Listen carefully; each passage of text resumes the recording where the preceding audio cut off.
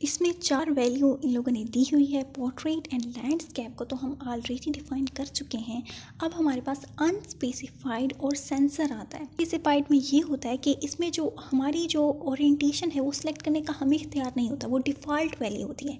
Default में अमूमी तौर पे पोर्ट्रेट ही होती है, यानी कि ओरिएंटेशन जो है वो सिस्टम की तरफ से डिफ़ॉल्ट होती है। और दूसरा जो है सेंसर, उसमें वो कहते हैं कि हमारी जो डिवाइस की ओरिएंटेशन है वो ओरिएंटेशन सेंसर जो है वो डिटरमाइन करता है।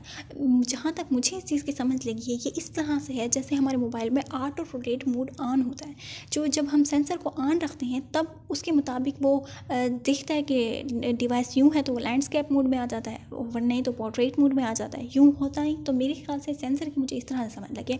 बहरहाल सेंसर में यहाँ ये एक्सप्लेन किया हुआ है कि ये जो हमारी स्क्रीन की ओरिएंटेशन है ये हमारी डिवाइस की ओरिएंटेशन सेंसर जो है उस वो डिटरमाइन करती है।